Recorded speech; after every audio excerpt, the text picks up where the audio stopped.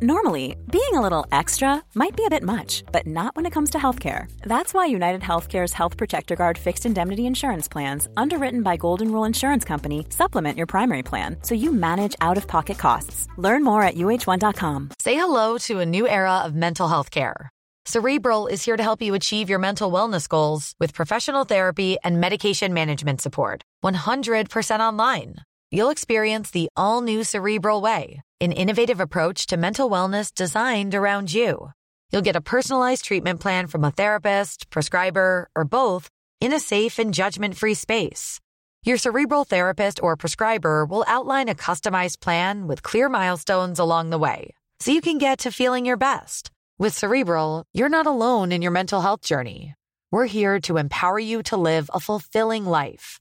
So take that first step towards a brighter future and sign up today at Cerebral.com/podcast and use code ACAST to get 15% off your first month. Offer only valid on monthly plans. Other exclusions may apply. Offer ends July 31st, 2024. See site for details. Quality sleep is essential for boosting energy, recovery, and well-being. So take your sleep to the next level with Sleep Number. With a Sleep Number smart bed, you can individualize your comfort level and enjoy a better sleep night after night. J.D. Power ranks Sleep Number #1 in customer satisfaction with mattresses purchased in-store. And now the Queen Sleep Number C4 smart bed is only $1,599, a saving of $300, only for a limited time. For J.D. Power 2023 award information, visit jdpower.com/awards. Only at Sleep Number stores or sleepnumber.com. Henry läser Wikipedia.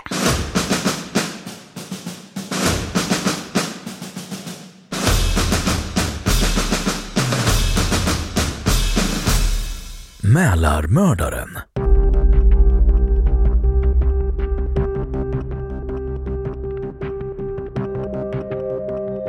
Johan Filip Nordlund, även Mälarmördaren, Svarte Filip Mordlund, född 22 mars 1875 i Säter, död 10 december 1900 i Västerås, var en svensk brottsling och massmördare och den näst sista personen som avrättades i Sverige.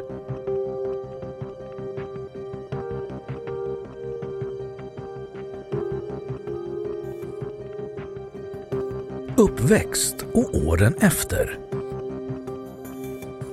Nordlund föddes i Övre Stubbersbo utanför Säter den 22 mars 1875. Han hade en äldre bror vid namn Joel som var döv och en yngre bror vid namn Rickard. År 1879 ska familjen ha flyttat till Falun där Nordlund troligen hade sin skolgång. Han ska dock ha varit av orolig natur och rymt hemifrån redan innan han var färdig med skolan och drivit runt i Dalarna tillsammans med en föräldralös skolkamrat under en period 1886. Efter ett tag återvände han till Falun och bodde en kort tid hos föräldrarna innan han återigen gav sig iväg 1887. Eftersom Nordlund var storväxt så kunde han, trots sin ringa ålder, få anställning. Han var under en period sågverksarbetare i Korsnäs och det var, enligt egen uppgift, det enda hederliga arbete han hade i hela sitt liv. Arbetet ska han ha lyckats behålla i 1,5 år innan han fick sparken på grund av en förfalskad räkning. Hans föräldrar hade vid denna tid flyttat till Gävle och Nordlund tog sig också dit i efterhand. Det var nu hans liv som fängelsekund började.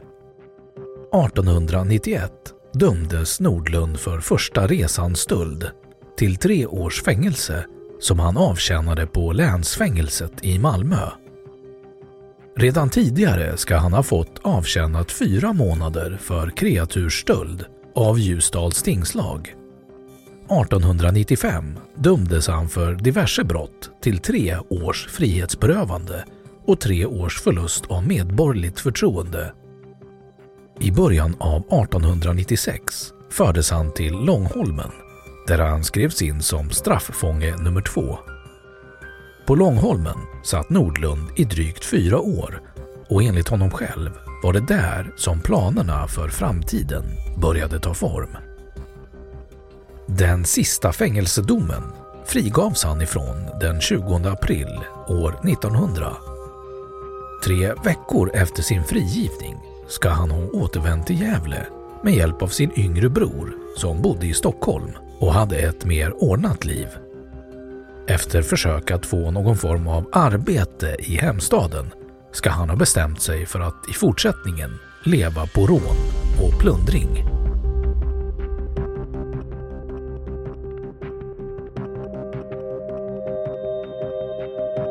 Mälarbåten Prins Carl. Rån och mord. Den 17 maj 1900 begick Nordlund ett av de värsta dåden i svensk kriminalhistoria, nämligen massmordet på ångaren Prins Carl. Han hade kvällen innan stigit på båten i Arboga och löst en biljett till Stockholm. Hans bagage bestod av kniv, pistol och ett antal hänglås med vilka han ämnade låsa båtens maskinrum. Enligt en plan som skildras i boken Mälarmördaren, historien om ett brott ifrån 1979, så hade han för avsikt att råna så många som möjligt på båten och få med sig skeppskassan, varefter han skulle sätta eld på båten för att dölja sitt brott. Planen lyckades han emellertid inte genomföra, delvis på grund av att några på båten förmådde dra till sig uppmärksamhet från en annan Mälarbåt, Köping. Facit av hans handlingar blev ändå omfattande. 5 döda, 8 skadade och en sönderslagen båt. Bytet blev 845 kronor, stulna från kapten Rönngren. Han fick dock inte tag på skeppskassan.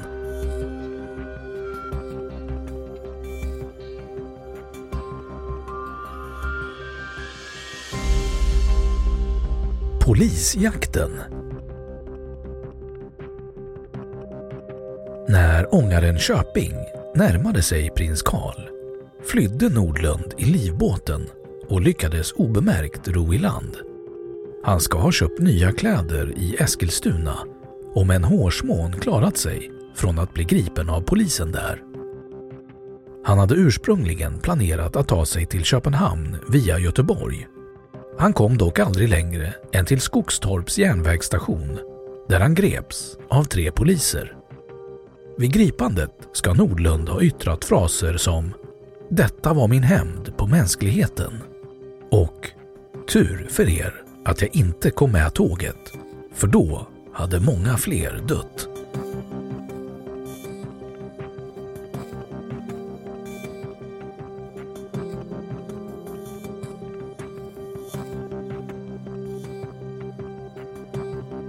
Efterspelet. Den 18 maj författade Nordlund ett brev när han satt i häktet i Eskilstuna.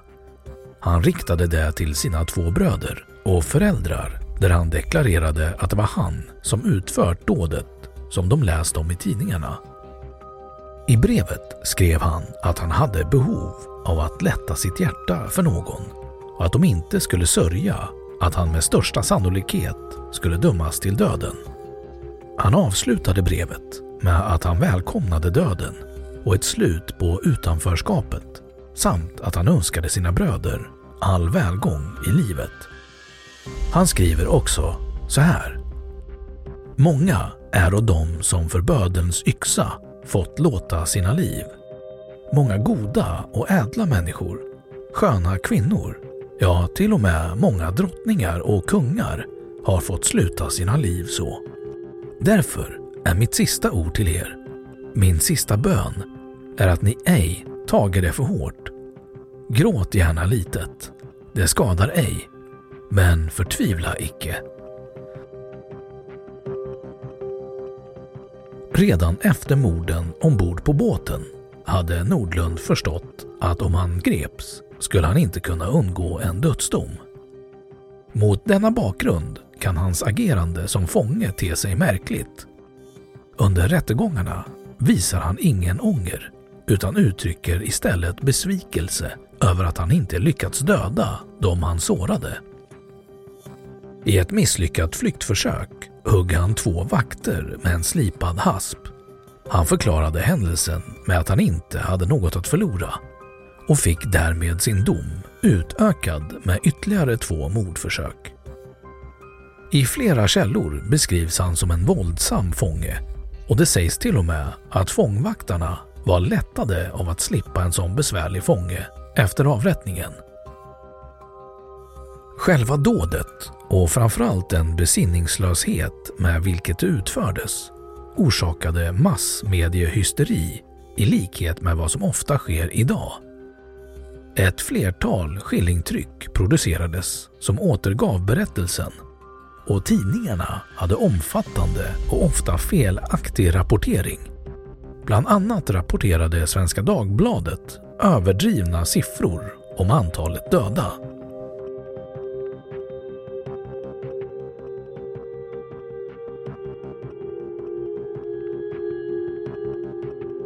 Avrättningen.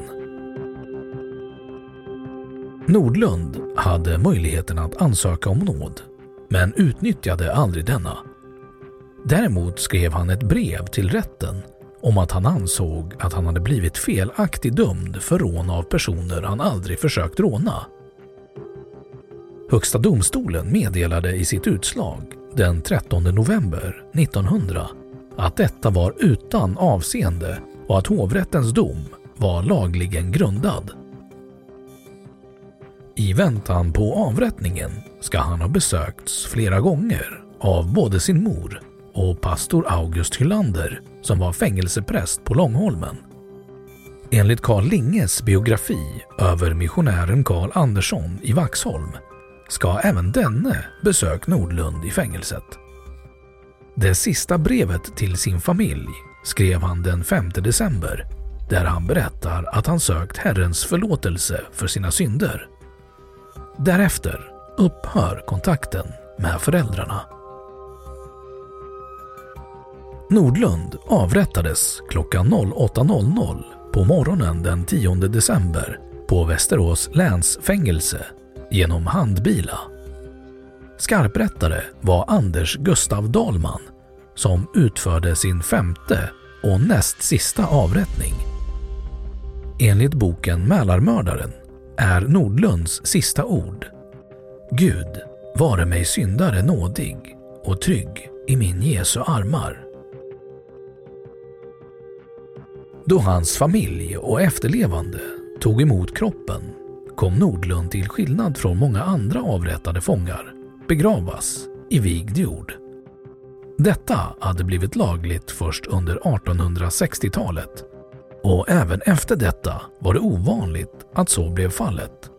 Det var dock inte hela kroppen som fick begravas utan Nordlunds kranium hamnade i Anatomiska institutet i Uppsalas samlingar och tillhör idag Gustavianum.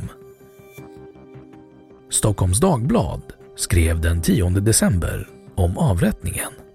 Så här stod det: Mångmördaren Nordlund avrättades strax efter klockan 8 i morse och fängelsets gård härstädes. Närvarande voro länsnotarien B. Händeberg, fängelsets direktör, predikant och läkare, magistratens ombud rådman V. Ödman, professorerna J. A. Hammar och V. Hultkrantz samt före detta professor E. Claesson, Uppsala professor E. Holmgren, Stockholm 3 medicine amanuenser, 3 ombud för Västerås stadsfullmäktige samt representanter för stadens båda tidningar. Länsnotarien Händeberg uppläste domen. Fången utfördes, fängslad och med bindel för ögonen. Han åtföljdes av fängelsedirektören på ena och fängelsepredikanten på andra sidan. Han bad en bön och sjöng en sång, vilken han ännu fortsatte då han nedlade huvudet till stupstocken. Ett enda hugg av bilan skilde huvudet från kroppen. Liket överlämnades till de närvarande medicinska auktoriteterna för undersökningar.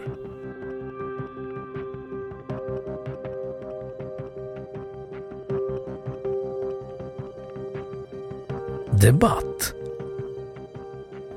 Efter att Nordlund avrättats tog en samhällsdebatt vid som handlade om huruvida brottslighet berodde på arv eller inte. Besvärande för både de som hävdade tesen om arv och för de som hävdade tesen om miljö var förstås att Nordlund aldrig haft något annat än gott att säga om sina föräldrar och att dessa visade stöd för sonen ända fram till slutet. Nordlund kom heller inte från någon känd förbrytarsläkt. Dödsstraffmotståndare som Hjalmar Branting påpekade att det var olyckligt att Nordlund blivit frisläppt från fängelset. I boken Överheten och svärdet av Ivar Sett, som är en genomgång av debatten kring dödsstraffets avskaffande, framställs det att Nordlunds gärningar skulle ha försvårat för 2 av 3 andra livsdömda vid samma tidpunkt att få nåd, nämligen Lars Nilsson och Theodor Julius Sallroth. I analysen hävdar han att dådet på Mälaren ska ha fått rätten och konungen att gå ifrån den praxis som gällt sedan 1864. I boken menas att om man tillämpat praxis borde både Nilsson och Sallroth blivit benådade och att det inte fanns något system i att Sara Lund, som var den 4:e livdömda det året, benådades då Nilsson och Sallroth inte blev benådade. Ur argumentationen från motståndarsidan illustrerar följande citat från Carl Lindhagen, sedermera borgmästare i Stockholm, åsikterna kring Nordlunds gärning på ett bra sätt. Så här skrev han: Den gamla uppfattningen att dödsstraffet om och blott småningom bygger naturligtvis inte på den orimliga förutsättningen att någon särskilt svår förbrytelse inte vidare ska inträffa. Följaktligen får en upplyst allmän mening inte förlora sinnesnärvaron och släppa alla sina grundsatser endast därför att ett enastående undantagsfall som Nordlunds inträffar. Av vissa togs Nordlunds brist på empati för offren som ett bevis på sinnessjukdom. En undersökning av dennes sinnestillstånd gjordes av professor Frej Svensson, som kom fram till att Nordlund led av konstitutionell styvsinthet samt impulsivitet och grymhetsnjutning. Hur som helst har det hävdats att det var olyckligt att avrätta en person som Nordlund på grund av dennes sinnessjukdom och att dennes brott var en effekt av samhällets oförmåga att fånga upp personer med problem. Givetvis fanns den andra sidan också representerad. Många i etablissemanget ska ha använt Nordlund som exempel på varför dödsstraffet var nödvändigt. Som exempel nämndes kostnader för en fånge av Nordlunds karaktär och dennes våldsamhet mot fängelsepersonalen. Det skulle dock dröja nästan 10 år tills nästa dödsdom verkställdes och drygt 20 år innan dödsstraffet avskaffades för brott begångna i fredstid.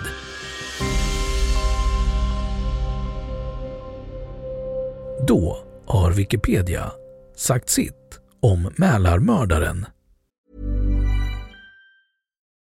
Join us today during the Jeep Celebration event. Right now, get 20% below MSRP for an average of $15,178 under MSRP on the purchase of a 2023 Jeep Grand Cherokee Overland 4xe or Summit 4xe.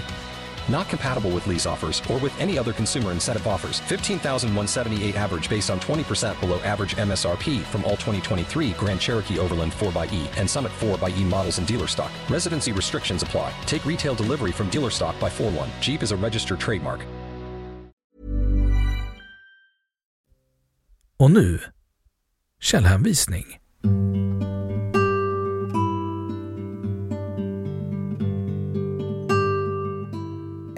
Säter församlingsfödelsebok. 2. Ekholm, Jan-Olof, Sperlings Sven, 1979. Hur jag blivit den jag är. Mälarmördaren. Historien om ett brott. Stockholm, Bonnier. 3. Karin Borgqvist Ljung. Massmordet ombord på Prins Carl. Vård Kungsholmen. 4. Aftonbladet 20 maj 1900. Brevet även publicerat i Gävle Dagblad. 5.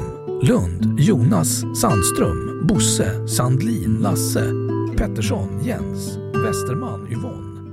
1900-talet.